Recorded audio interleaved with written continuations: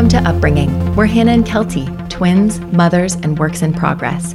Upbringing is a movement that empowers parents to grow up alongside their kids for sanity and social change. Through this podcast, speaking, and coaching, we focus on our personal work as parents, the awareness, intention, and approach needed to raise amazing humans, while we also get some shit done. Join us to radically redefine kids' resistance as an opportunity to nurture skills and values like consent, nonviolent communication, emotional intelligence, body positivity, and respect. We attempt this by practicing powers beyond control, evidence-based tools that protect our kids' personal freedoms, support their skill building, and better align with how we roll as people. To us, this is the practice of parenting, when we can choose trust over fear, connection over control, and progress over perfection. We're not just raising our kids, we're raising ourselves. Let's show up and grow up.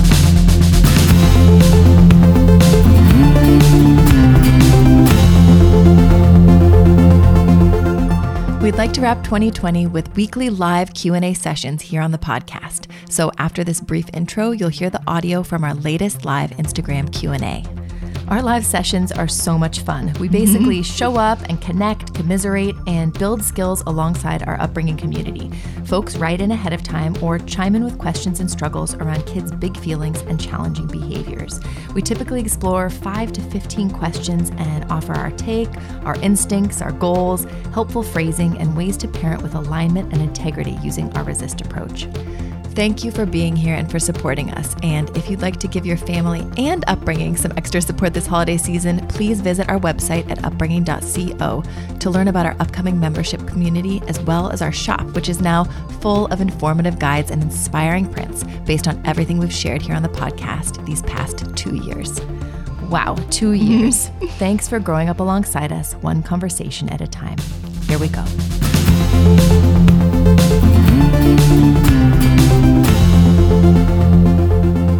Hey everyone, hello. I'm Hannah, this is Kelty, we're Upbringing. We're here live at 5-ish to talk about the hard stuff when it comes to our kids' big feelings and challenging behaviors. We want to talk about why it's the good stuff, right? Why we're here to show up and grow up with our kids in all of these challenging moments. We're here to dismantle conventional discipline. We're here to choose powers beyond control. Go Hannah.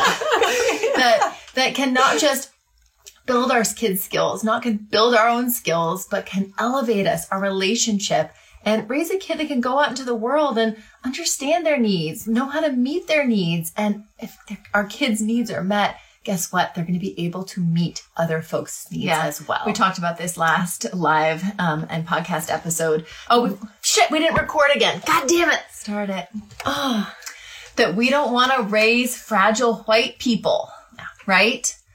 The way that our kids learn to not be a fragile white person is from our example. When our kids give us feedback, resistance, I want to say feedback in quotes because it's feedback. It doesn't feel like feedback. It feels like they're resisting us. They're being mean. Like an insult. They're being rude. They're being selfish. They're being sassy. They're just on their other planet. Why are they doing this to us, right? And we get really kind of huffy and we try to lean on our, I'm just trying to socialize them. They just need to know that this is not okay. It's my job. Side, right? And what we're trying to do in the meantime, in that modeling way, is to say, I'm not going to be fragile. I'm their parent. And the best I can do right now is to model grace, is to model respect, is to model civility, is to model a democratic, egalitarian home in a way that none of us was raised in. So that if we are kind of like busting and interrupting those what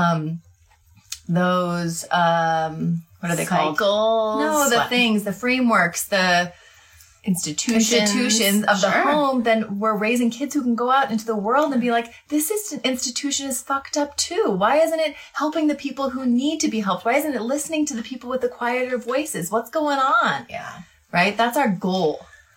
But we want to raise hard. conscientious consumers. We want to raise really like civil activists, right? We want to raise thoughtful partners. We want to raise all of these folks, and we can't be parenting a certain way right now and then expect them to be a different kind of adult. This always ties into our like unconscious hypocrisy when we do those posts sometimes where we're like, gosh, I really want them to be a rule breaker and a change maker. And I want them to like challenge authority when they're gone, when they're like, out of the house, not about bedtime, not about bath time. I don't want them to stand up to authority or be honest about their inner purpose around my dinner that I work so hard on. No.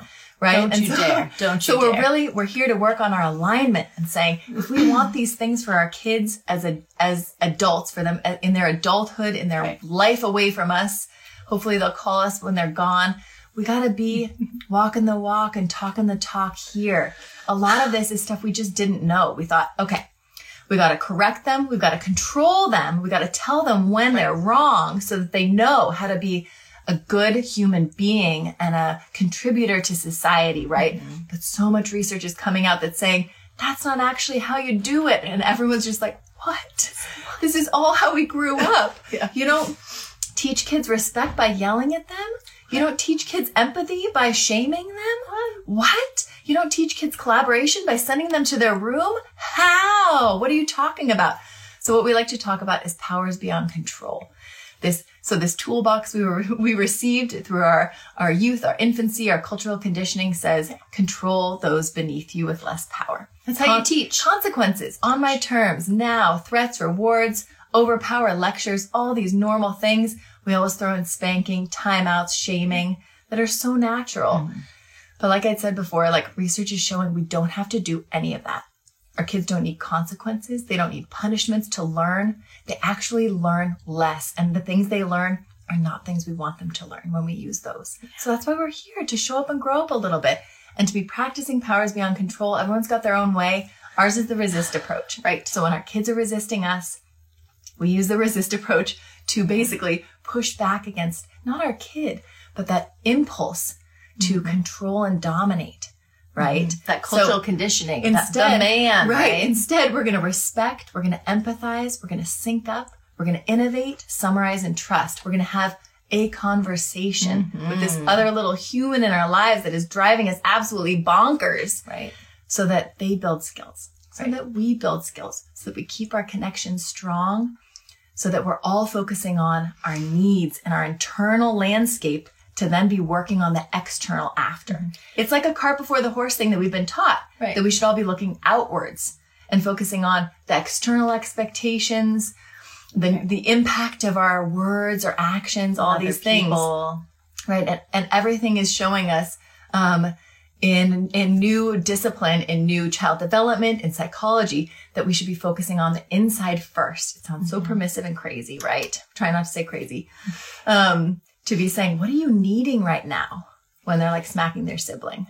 What are you needing right now when they're like tossing the living room? What are you needing right now when they're wigging out and saying mean things? Right? It's so backward to focus really on needs. And I want to acknowledge too that this process, and as you're showing up, welcome everybody, and type in what's going on with you as far as the big feelings and challenging behaviors are going right now. We want to support, we want to commiserate. Someone mentioned how happy they were they said, hi, thank you for your vulnerability about how today was for you both. Always so helpful to know we're not alone. And I think that's what these lives are about, is saying you're not alone. I think conventional parenting wisdom that our society in general really pits us against one another. It separates us all into our own little homes, our own little Instagram accounts, comparing and contrasting, right? And not talking about the hard stuff, not sharing the hard stuff, not acknowledging and connecting around the hardest parts, which are actually growth opportunities. You call them growing pains in the best sense of the word, Kelty. And I think that that's what these lives are about, is saying we're all struggling with this, right? Our kids are struggling. We're struggling. We're struggling as parents. We're struggling as white privileged people who are trying to do better than the people before us, who are trying to show up in a way that can not just create skills in us, create a relationship we love, a home we love, but can really change society for the better ultimately, right? And that doesn't happen all the time perfectly every day. This isn't some picture perfect, Instagram worthy type of parenting practice. And so I always like to emphasize that too, that like, this is not setting some high standard that you are not going to be able to achieve, because that's also white patriarchy. That's also the system that we're saying, no thanks to, in our parenting and in just our progressive person living, right? Yeah. But I think that asks us to redefine success. We don't need to live in harmony. We don't need to have everything looking perfect. We don't need to have everyone high-fiving and kissing and hugging and being obedient and conforming to everything. That is not actually our goal. Our goal is not obedience with our kids. Our goal is raising and being authentic human beings who are on a journey alongside them, right? Goal's connection, right? Yeah. And that's growth. Someone says, you read my mind with your manners post today. Been reflecting lately on whether I want to teach non-negotiables like please and thank you, or if that's just another way to control and raise a people pleaser. Oh, I love that. That is a beautiful distinction right there. You're showing so much awareness and being like, damn, I want my child to succeed. I want them to thrive socially, right? I want them to feel connected to other people, and I want other people to feel connected to my child. They must learn these things, these manners, these kind words, this social awareness, right? But again, at the expense of what? And when our kids are growing, when their prefrontal cortex has not been built, where they're making judgments and decisions and all these things, when they're still working on their nervous system, they're working on the back part of their brain. They're working so hard, right? They're working on their arousal, right? Before their awareness of other people. We got to keep remembering what our job is and what our focus is. As much as we want to prepare them, it's like, for example, we could liken it to, I cannot wait to show my kid all the Indiana Jones movies. I'm so excited to show them the Jane Austen movies that I love so much. I want them to see Willow so bad. Oh my God, I cannot wait. But do you think we're putting our like toddlers and young kids in front of those movies right now? No, because we know they're not ready. Because we know they need to be doing slow, bluey, slow, watching things that are soft and light and that are developmentally appropriate, right? But it's so hard to take that same perspective of what we're showing our kids with screen time, for example, or what foods we're exposing them to, or what, like other pop culture things, for example. And then what we're showing them in these moments, right? Through our expectations. Yeah. Right. Expectations, our expectations as parents can so often get in the way of who our kids are and what they're able to give us in the moment. And that's why we always try our utmost when we're able to meet our kids where they are. And when we have that feeling like, are they ready for this? Or should they be saying thank you? Or shouldn't they be saying please by now? Oof, that's a little... that was embarrassing. We try to recondition ourselves to think where they are is where they need to be. I'm looking at my kid. Here's what they're showing me. And that's it. That's perfect. That's where we are right now. That's where we are right now, right? And to kind of set aside all of that pressure to push them ahead, to socialize them in a hurry, to make them say all their P's and Q's and thanks. And it's like asking a plant to bloom before it's rooted, It's like, it's all of these things where we're all, conditioned to say, I need you to show that you know this and that you can do this before you've actually understood why the hell you want to thank somebody or how the hell you feel like doing it. Yeah. We talk about, things like saying please and thank you and I'm sorry being such an incredible exercise in vulnerability that takes years to develop. Most adults I know have trouble saying thank you, I'm sorry, I was wrong, I need help, I don't know. All of these, I think, are they like 4 or 5 different keys to wisdom that Louise Penny shares in her novels. I don't know if you like mystery books like we do. But those are the keys to wisdom, being able to say, I'm sorry, I was wrong, I don't know. What was the other one? I need help, right? And if we can be modeling those things for our kids, that's how they're going to be learning them, essentially. The more we say thank you and please, the more our kids will say thank you and please. Yeah. That's it. Someone says, Grace, you say, I love that you talk about the hard stuff. Oh, you bet. It's the good stuff.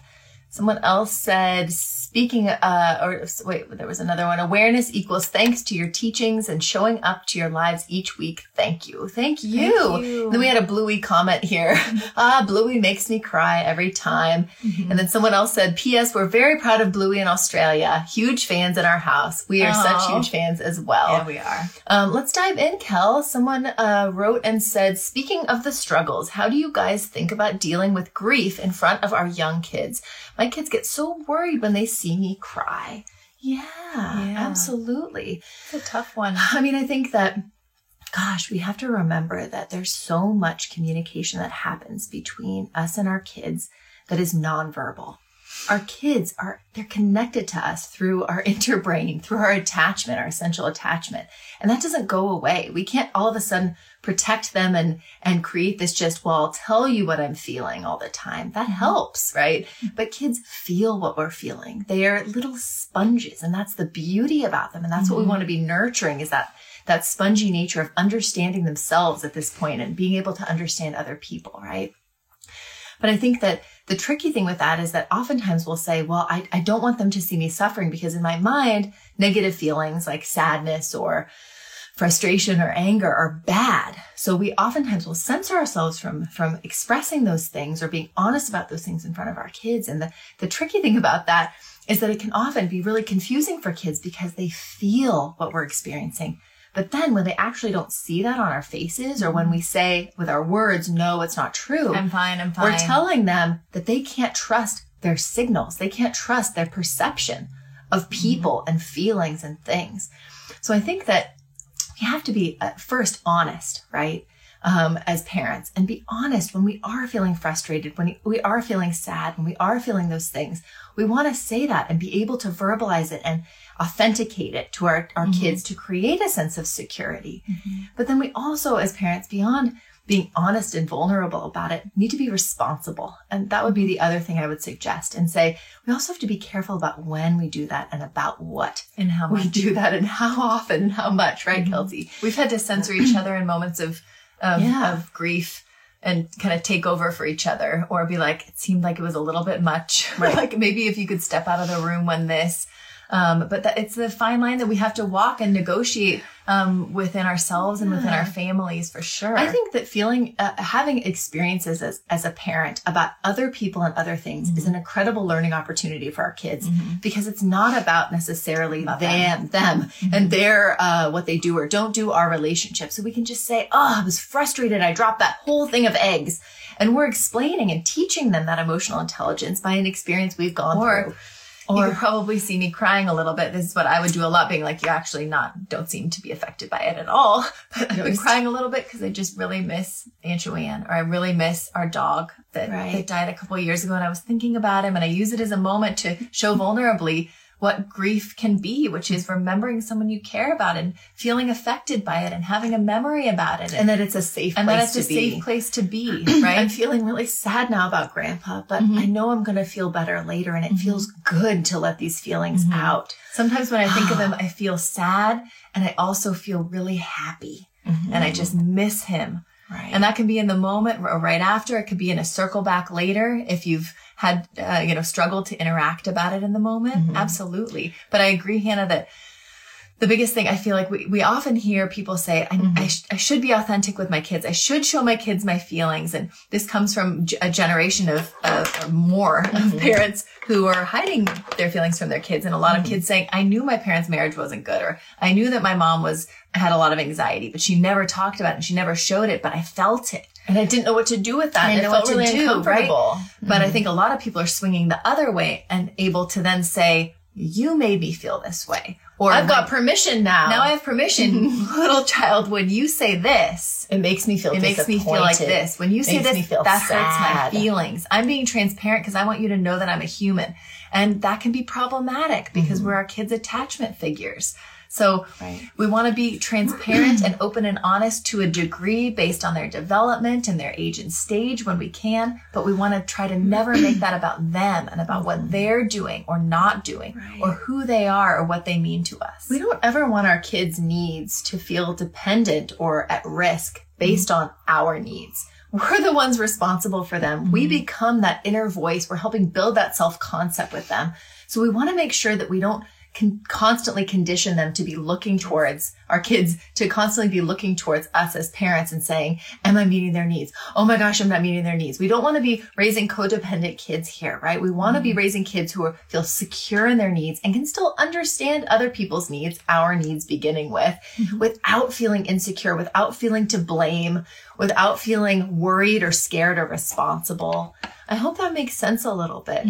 But I think that especially having feelings about other people is a beautiful learning opportunity to express around your kids.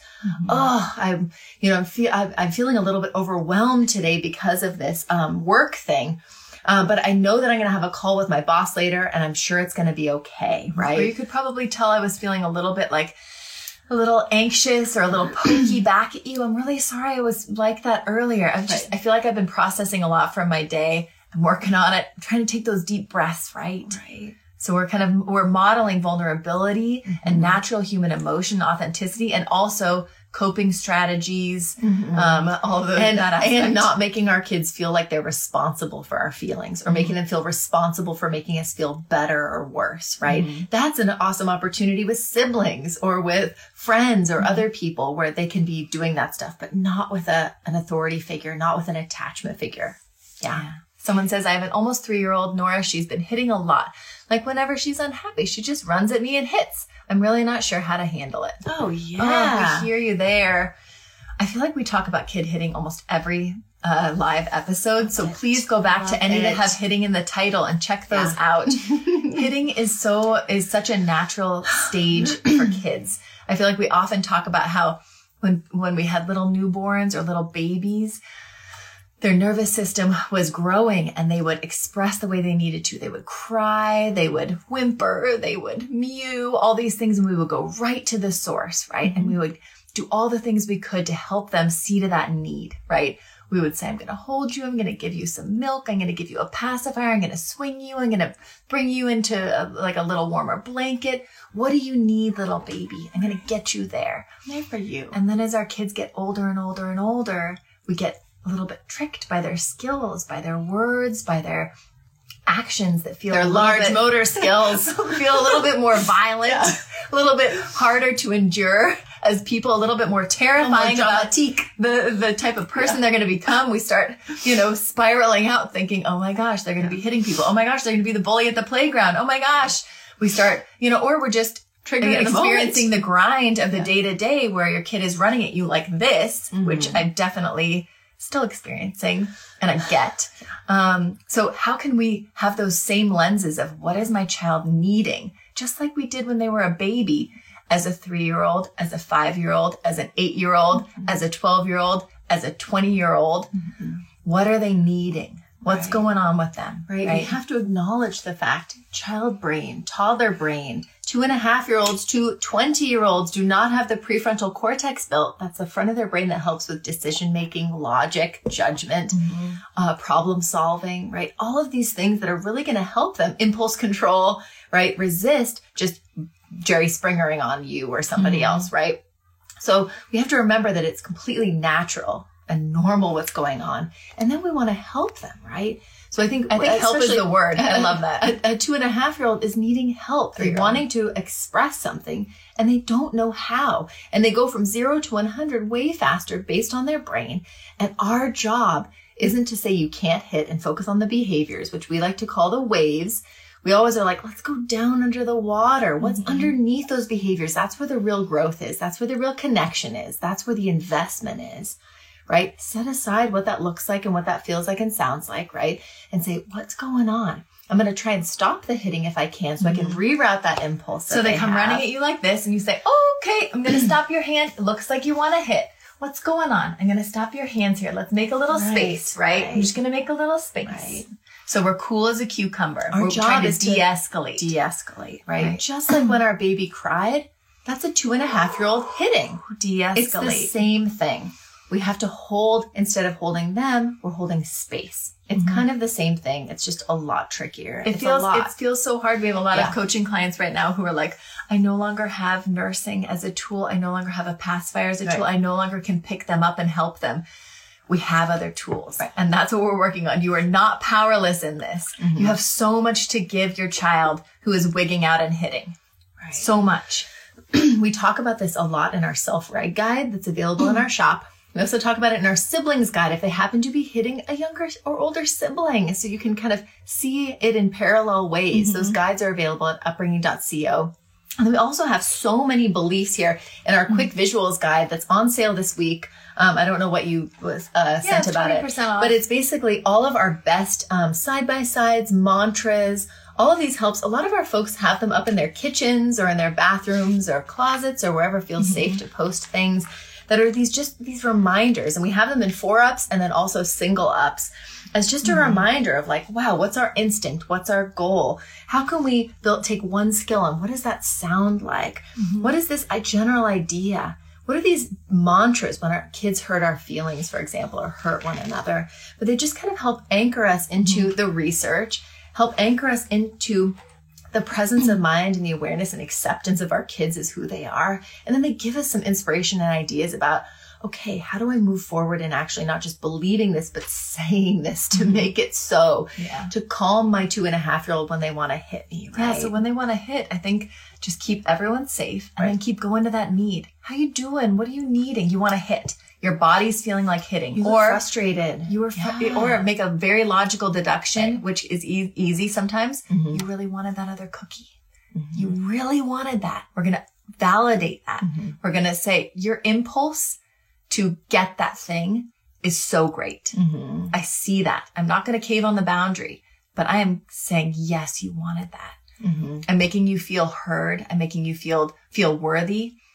In the resist approach, we would respect that she has her own opinion when she comes running at you, that she's her own person with her own unique lens that you can't even understand. We don't know where our little people are coming from because they're not us. Right. Then we would empathize. You really wanted that other thing, or you really want to hit, or you're feeling frustrated. Okay. At 2.5, they might be able to say more of this, or don't want to go, or whatever it is. And we say it back and we validate that and we acknowledge their words or their mission or their impulse or whatever it is to give them the words and the awareness of that, right? To calm them down because they can't learn unless their brain is calm. Right. Then we might sync up if we have to. My concern is, or if you've already said we can't have another cookie because whatever, maybe you skip that because it can be inflammatory, right? Or we say, but I'm going to have to stop you hitting, right?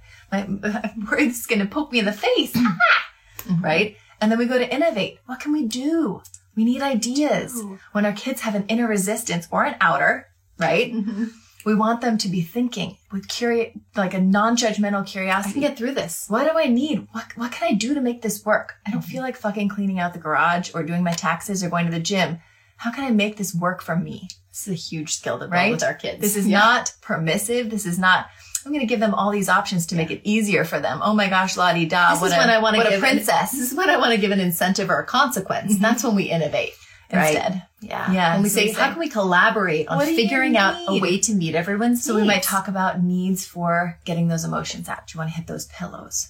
Right. Do you want to get some fresh air? Or you're wanting a cookie. Let's draw a cookie on a piece of paper. Yeah. Can we put it on the list? Let's go to the fridge and we'll write it down. If you could have any cookie in the whole world, what kind would it be?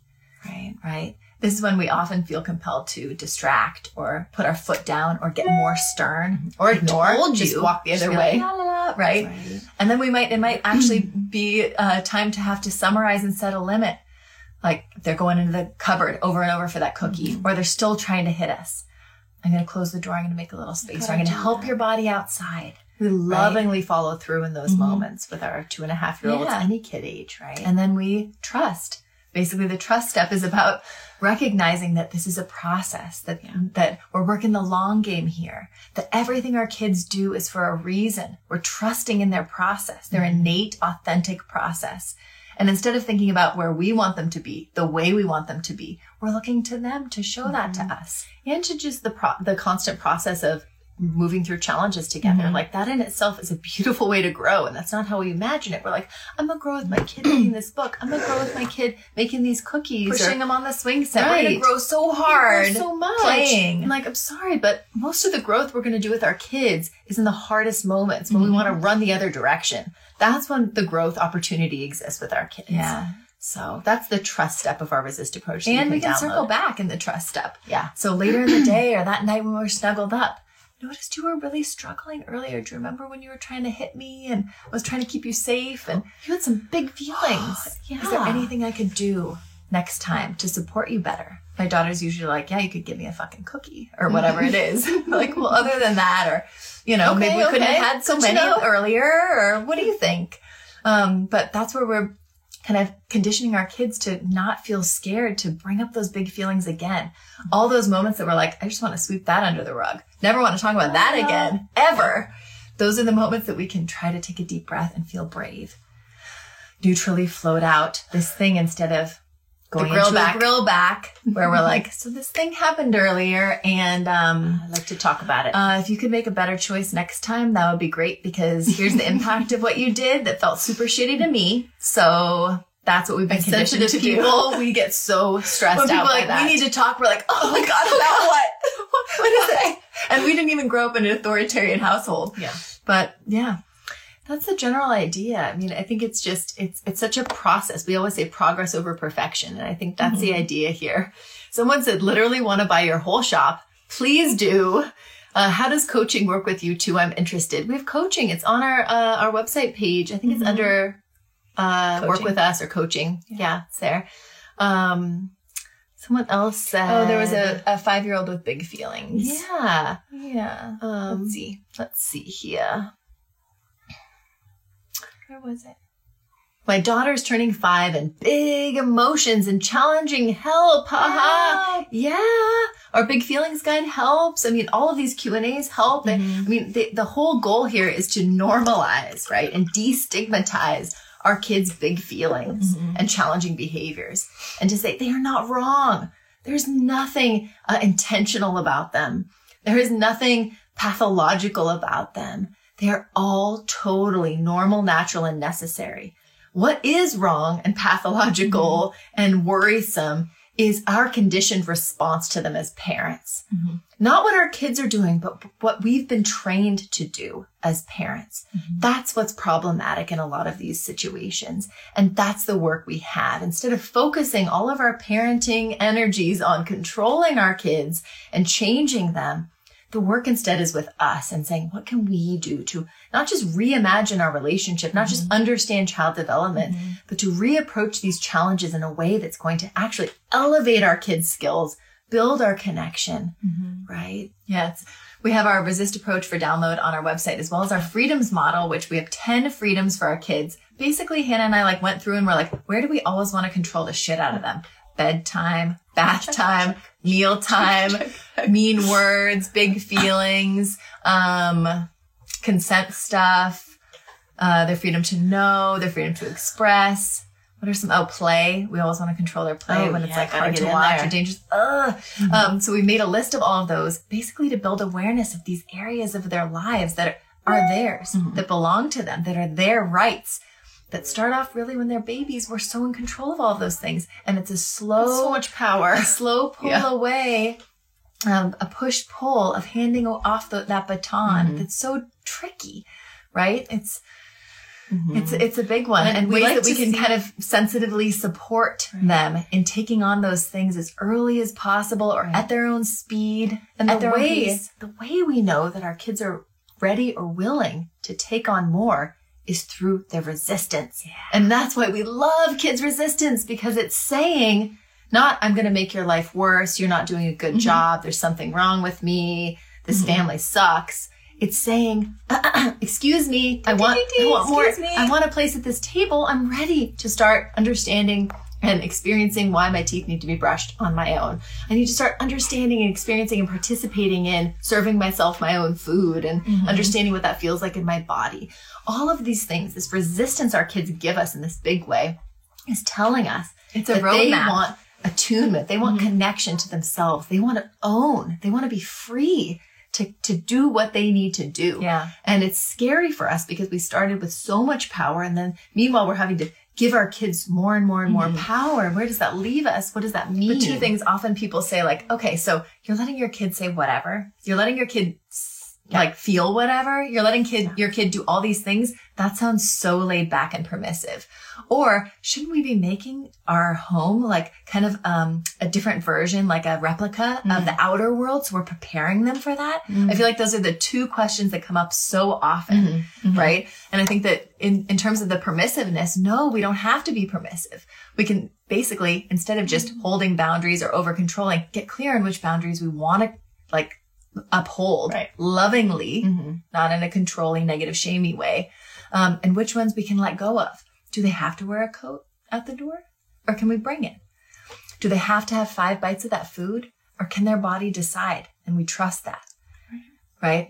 So it's a fine line of permissiveness. Is our parenting empowering or disempowering is the question to me. And it might look permissive to a lot of people. We've been called, oh my gosh, you're so laid back. And I'm like, actually, I'm working my fucking ass off right now, not to control my children, and be thinking about all of these ways we can be working behind the scenes, modeling, bringing up storytelling, offering choices and agency. It's so much work, but it's valuable work. It's an investment. And then when people bring up the whole, shouldn't we be making our homes a replica of outside? We want them to be resilient human beings. Often women come to us in these live Q&As or in coaching scenarios and say, my husband is saying, no, we got to thicken their skin up. They got to be okay going out there because people are going to say, you're not good enough. You're not smart enough. You're not strong enough. And I want them to be thick-skinned. So I'm going to start saying that now, right? And what do we say to that? That's not how it works. That's not how resilience is built. It's like, imagine like a little seedling, right? Do you expose it to the elements right away? A newborn kitten, like anything cute and tiny? Do you really want to like dump on it and expose it to all of these risks? No, you want to nurture it, right? You want to protect it. You want to let it build resilience. And then you expose it to the outside world. And that's how it survives, is having built resilience before. And I think resilience isn't built through trauma. Yeah. Resilience is built through connection and through nurturing, right? Yeah. And I think that key to building resilience is about building self-awareness. And that's why we talk so much about self-awareness over socialization. We've been so conditioned to be like, look out here, socialize, say please and thank you and be nice and share and do all the things and just be obedient and conform because that's what I need you to do. Look Not out, just please. Now for my sanity, but at school, at grandma's and all the places, that tells me and everyone else, you got it, you're done, you're good. It tells me and everyone else that I got it. I'm doing good. I'm doing good as your mom, right? That's the outside. What about the inside? But also speaking from the perspective of a parent of sensitive and spirited kids, where it's never going to happen. Like that's those signs of socialization are so few and far between compared to a child who is less sensitive or less spirited.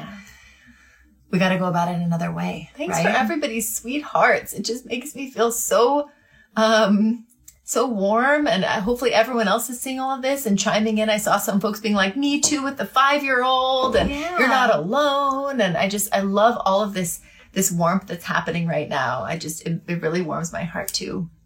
I was talking about, did I cut you off? Self-awareness versus socialization. No, it's fine. But if we can be continually trying to, against all of our impulses, look within our kids and be looking within ourselves as opposed to focusing on how everything looks, the impact of everything, how everything feels. We talk so often about like, okay, so a kid hurts another kid or a kid breaks our cherished item, right? Usually we're focused on checking out and focusing on the behavior itself and the impact of it. And the needs are left behind. And the needs are where we learn about everything. What was driving that behavior? What was driving those feelings? Where was everything else that happened after coming from? And it feels so permissive to think, what were they needing? Or what was I needing when I yelled? Or what were they needing when they hurt that other kid? Or toppled that like priceless vase or whatever it was. Well, and it's hard to believe in needs if we're focusing on everyone else's needs outside of us, but needs is the root cause. Needs is where we want to be focusing with our kids in all of these instances. Someone says, my 3-year-old is a spirited kid that's very expressive in setting boundaries with his 2-year-old sister. My daughter is more chill and likes to play with him, but he usually just wants to play alone. How can I teach them about boundaries when our house is small and the space is limited? They have a common play area. I think that's great that your son is expressive in setting boundaries. Do you mean like expressive, like it's hard to watch. Get off my Legos! Or, but I think that's great. And I think that in those sibling conflict moments, we talk about this in our sibling conflict guide in our shop. Mm-hmm. So check it out. We talk about kind of being that neutral support staff where we've been conditioned basically instinctually to be the judge and jury, the hall monitor, the referee. What else? The police. Mm-hmm. We don't have to be any of those things with our kids. When they're struggling between toys, when they're saying she said this or he said this or whatever it is, we get to be instead, we put our little sensitive support staff hat and badge on. We'll have those soon in the shop. We're so neutral. That's our goal, is to just be like, how can I help? This is not about me. How's it going? All of your actions are morally neutral. I know that sounds really hard to think about. They're morally neutral because kids are learning. Right? So if we can go in thinking, all of this is neutral, all of this is natural, all of this is okay, then we can go in there saying, how's it going? What's going on? You're wanting more space, and we're translating. Right? So your sister was kind of crawling into your stuff and you're giving her some shoves because you want her to have her own space. Okay. So we're kind of sports You're wanting casting. to play with her and she's wanting her alone time or whatever it is. You're sportscasting, you're translating, you're putting words to the scenario, to the feelings, or you're checking in with them and saying, it seems like you're wanting this. Is that right? Am I getting this right? What is it that you're needing? You can tell her. I'm not sure she understands when you throw the Lego at her. Yeah. So maybe you could say, I need space. But then she would know, or even like a or a stomp. That's great. So then she knows. This person asked, how do I teach them about boundaries? And I think that there are two ways to do that. One, by sportscasting the boundaries that you're seeing that they want, that they're not getting or that they are getting, and just neutrally putting those things out there, labeling those things. And then secondarily, talking about your own boundaries. Setting your own boundaries. You know what? I'm feeling like this is just too much on me. You're jumping on me. My body is needing a little space, so I'm going to help your body off. Or, you know what, honey? It's a little bit loud. Would you please do that in the other room? Is that cool? Could you do that? Okay. I'll go in the other room. Okay, then I'll go. Personal boundary. Great. I can't put a limit on you, right? Right. We can't control other people always, but we can set a personal boundary and say, I'm needing this, right? And that's not cruel. That's not. And it doesn't have to be said once we've been shamey. so pushed that we're going to scream it. Right. We can say it so early. We can say, I might be needing. We can say, I've been thinking about that I might be feeling. We can say it so early that we're surprised when we hear it. Right? And I think that's the work we're doing to support our kids in creating their own boundaries, is we're that little voice in their head saying, I'm hearing some higher voices in here. Are people needing something? So we're cueing them into what their need is. And a need is how you, the awareness you created around a personal boundary that you eventually want to communicate. And that can come after the fact too, in a circle back. Yeah. You know, I heard you guys kind of struggling a little bit. And I thought, I wonder if he's needing space, or I wonder if she was needing a playmate. And there just really wasn't one then. Interesting. Or how did you see it play out? What was going on there? We're so neutral. Right. And the neutral, that idea is saying it's inviting our kids into want to be a part of it, right? If we have too much heat, if we have too much emotion around these moments in general, or the circle backs later, our kids are like, want nothing to do with it. They're like, this was too stressful. Bye-bye. Not talking to you. I'm talking to my Olaf, talking to my whatever, right? So we've got to speak their language. We've got to keep it really neutral and light. Or we need to speak their language in talking about Olaf and Anna and using it through symbolic play or other ways to figure out that situation a little bit better. Someone says, can you speak on a spirited child who struggles with transitions? My daughter is 2.5, coming home from preschool or getting to go outside is so tough for her. Transitions are so tough. Someone says, thank you. That's super helpful. Yeah. I mean, I think generally speaking, 2.5-year-old transitions, any kid transitions, the more kind of rhythmic all of them are, the better. The more information they have as to why and when, so they feel a sense of security, and buy-in is really important. One sec. Bella Solomon, give us an example if you have one.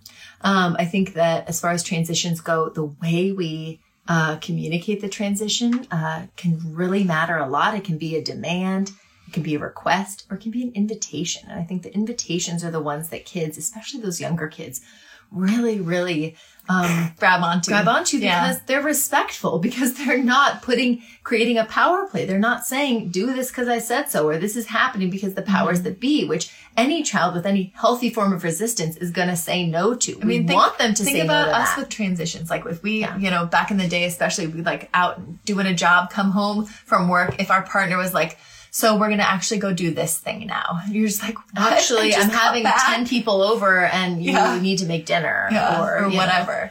Right. Yeah, that's really hard.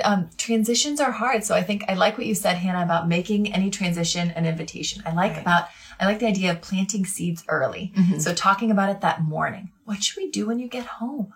What could we do outside? What would be nice outside? Or should we put together a little, some flowers in a vase and we'll set it outside to put together when we get home? Or, I really wanted to do that little hammering project. Where outside should we set it? So we'll go out there then. Or when you get home from school, I have something hidden outside for you that's going to get this party started. Do you want to choose a song? And I have a special speaker that I'm going to play on my phone outside once we go there. Or guess what I saw outside while you were at school? I'm so excited to show it to you. It's this little snail. I'm not going to tell you anymore. Let's just go out there. Right? I think we have to keep remembering that kids need connection. Right. To want to do anything. And that's the healthy thing, right? We don't want to raise little robots who are like, oh, they told me to, so I'm going to go to that frat party and do what? So I'm going to go to that business meeting and say what? Right? So I'm going to go to that whatever and do whatever. That's maybe against their things. I'm so tired. That's against my morals. It's against my principles. Oh, wait, I don't even know what those are because my parents didn't cultivate my inner awareness and authority, right? So we have to keep remembering that any invitation, our kids have the right to know, right? They have these freedoms to know what it is, to feel what it is, right? If she's, sorry to interrupt. Oh, that's okay. If she's resisting going outside, use the resist approach, right? Empathy. You don't feel like going out right now. What did you want to do? What is it? Okay, tell me more. So you want to do that? Could we do that outside? Okay. No, not so much. Okay. My concern is you haven't really been outside all day in the sync up step. Remember you were at preschool and you guys spend most of the day in there and gosh, my back, I've been inside all day. Can you help me stretch? I just feel like I need fresh air. What do you say? Still no.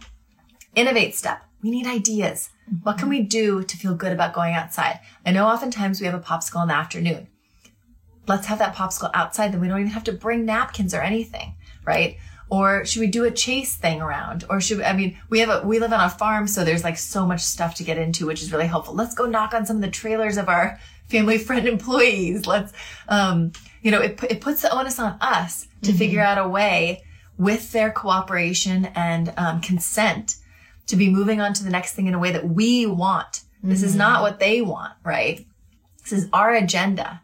And trying to make that as collaborative as possible is the whole idea of the resist approach. Two competing needs. How can we get both of those fulfilled? How can we find a resolution that suits both of us? And that goes so against our primal instinct as a parent to just be like, just do what I fucking say. Because I'm the parent, right?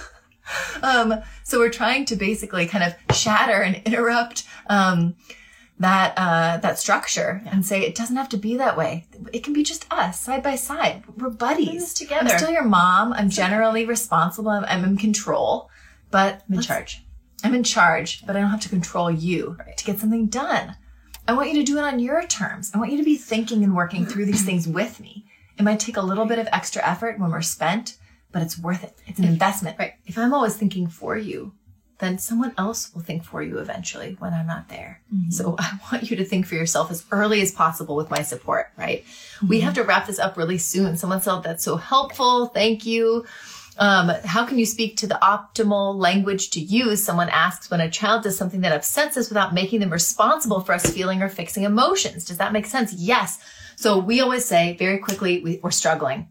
I'm struggling, and we talk about struggling with the situation, not struggling with you. We're using that thing you did, that thing you said. I'm struggling. We use an I statement. We speak from our personal struggle, and we say I'm struggling with the amount of stuff that's needed to clean up right now. I'm struggling to support you because, you don't have to say because you're being so crazy or making it so difficult. I'm feeling overwhelmed in this moment, and I'm going to go calm down. But again, the focus on parenting is about us, not about changing our kids, right? Someone says, I love this Q&A. What does Marcy say? Marcy, tonight my young 4-year-old son's artwork from daycare fell out of the car and I accidentally stepped on it. So heartbreaking. I let him express his anger. I acknowledged his sad feelings and I let him sit in those emotions and gave him space. Before listening to you, that situation would have looked like me controlling him. not accepting his overreactions, etc. Things are working. Thank you. Thanks, Marcy. Thank you, Marcy. Thank you for sharing that. Ugh. That's so great. Someone else said, you guys are amazing. My 12-year-old Spirited is struggling with 7-year-old brother who's convinced she is not loved, or he is not loved. And he never gets into trouble. And he never gets into trouble. Mm-hmm. That's so hard, sibling dynamic stuff. Yeah.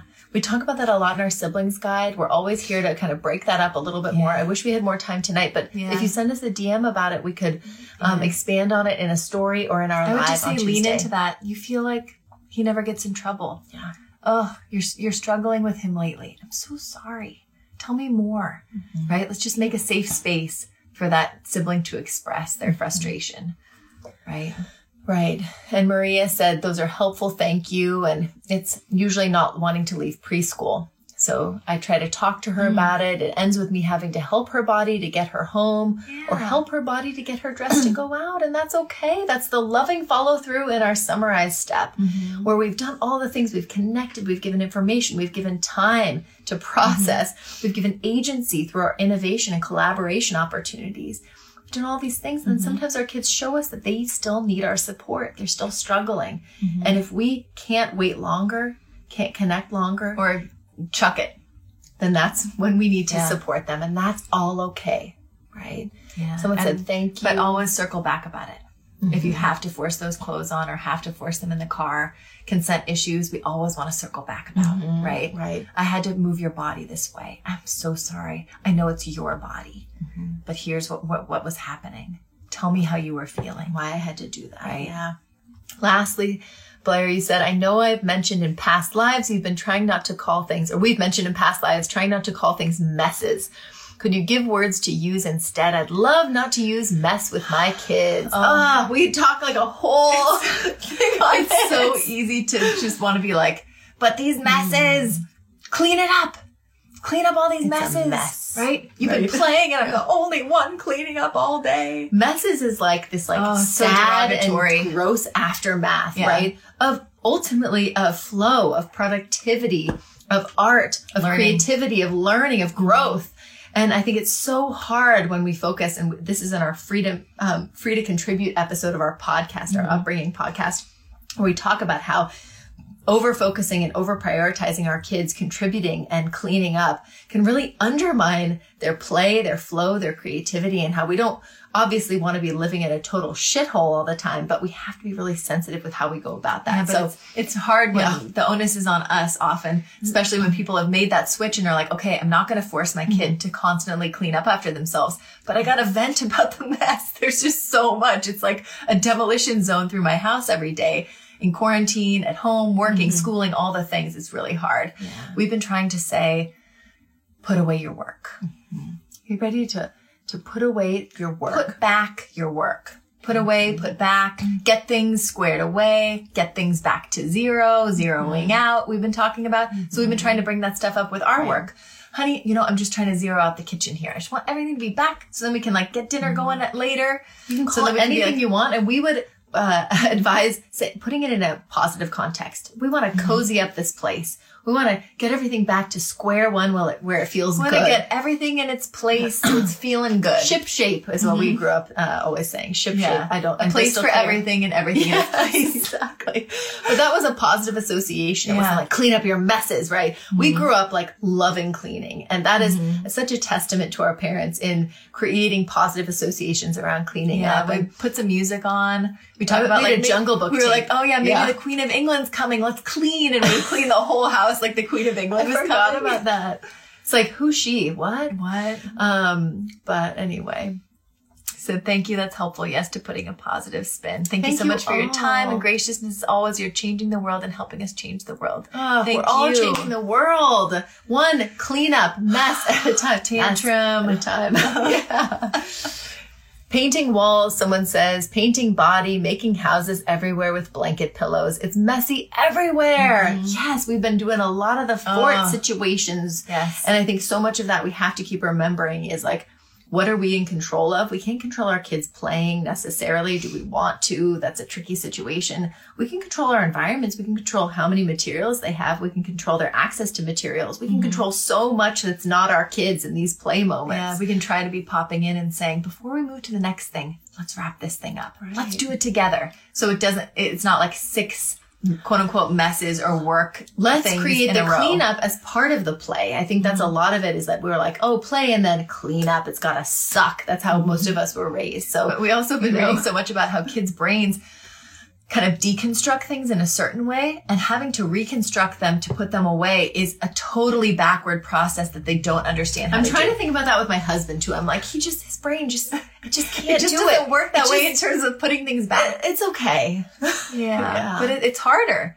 I mean, you can enjoy a space and it's do like your doing work. backwards math. Yeah, and you can enjoy a space and do your work, but putting it all back right is like, where do you start? How do you begin? It's hard. And so we do SMART goals with our kids. So I think the same thing happens with my partner, where he's like, what do I even do to start? And I'm like, here's a basket.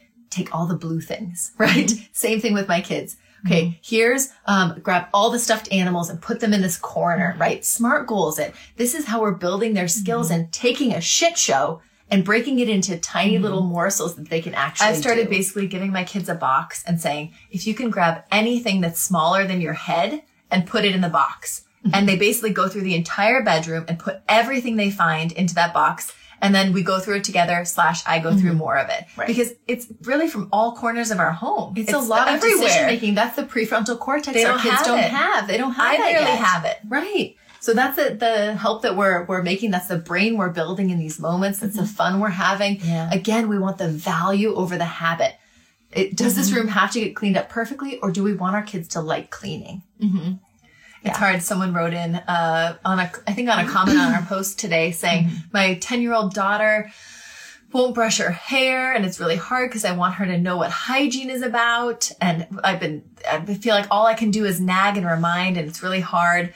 And I think that's another one. So cleaning up or hygiene or good eating habits, those are all things that we want to be building positive associations around and value around. Not just the skill, not just perform this, you must perform it, but what is the value? Are we connecting to how it feels when it's doing it?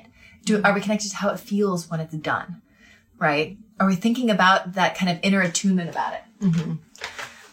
Someone said, I use the word mess often, so often that it is really helpful. Thank you. I grew up with a hoarder mom. So, the mess feels triggering sometimes. Absolutely. We get that. And someone else said, my partner's the opposite. He loves to tidy to the point where he starts to clean up while play is still happening. Yes, absolutely. I get that. That is so understandable. I mean, I notice when I start cleaning up when play is still happening, that I have anxiety, generalized anxiety. And I'm needing to control my environment in a different way. And that's hard around kids when they're making all the messes and we're wanting to clean up and control the messes. Yeah. It's hard I think that's what our, Free to Contribute podcast episode talked so much about was those messes, that play, all of that unruly stuff, dumping out bins, getting all the socks everywhere, toys splaying everywhere. Trigger alert. Yeah. It's all work and it's all learning. They're learning so much. It doesn't look like learning. It doesn't look like rewriting those pathways helped so much, being like glue on the table to think first, learning, not trying to kill me, right? Trying to ruin my life and my possessions, right? So much of it is about our beliefs and thinking about those beliefs. Someone said it's so true. If they hear cleaning up the mess, they absorb that they are creators of such negative things. Yes, exactly. Someone else said, thanks for sharing. I wish we had more time, everybody. Someone mentioned their 7-year-old struggling with school. Virtual has been hard, lots of anxiety, moments and meltdowns. We would love to connect with you more about this next Tuesday. We have two live sessions we did. Even the dog's coming in.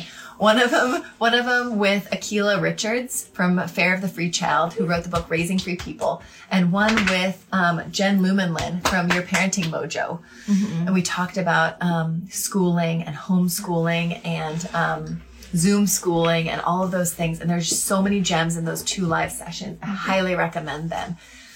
What we would recommend if your son is struggling and having anxiety about school is go to the principal, go to the teacher and say, what can we do? How can we do less? What's the minimum that we can be doing right now? My son is struggling. I want him to like school. I want him to feel like a free agent in his education. I want him to be a self-directed learner. I want him to enjoy this time and not hate school. Like there's so many things that we can be doing to just kind of ease that burden a little bit for us, for our kids, and for the teachers. And reminding ourselves that the teachers are generating this content basically to keep children busy while their parents work. So if you are able to be with your kid a little bit more, some of us are, some of us aren't, do it. Say, I can actually be with him a lot of the time working on other stuff. Is that okay? Did my computer die? Your computer died. Awesome. Anyway, be a conscientious consumer of education. Right. That's what we would recommend. And welcome all the feelings your son has about it. And just say, I'm going to deal with the situation with a counselor, a principal, but with my child, he's a conscientious consumer. I'm just going to help him attune to his needs, help him connect with the feelings he has, help normalize all of that stuff, right? Yeah. You're feeling stressed about it. I hear you. Yeah. Right? Oh, school's hard right now.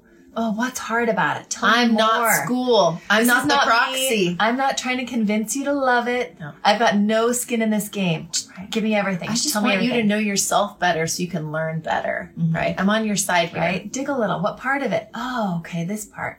And not concerned like, but why? What this? How? You have no agenda. Nothing. Right? Just tell me more. I'm so curious. You're there to serve your child. This is so normal. Oh, Zoom school and the pandemic. That's really hard. I can't even imagine what you're going through, honey. This is so hard. I'm here, right?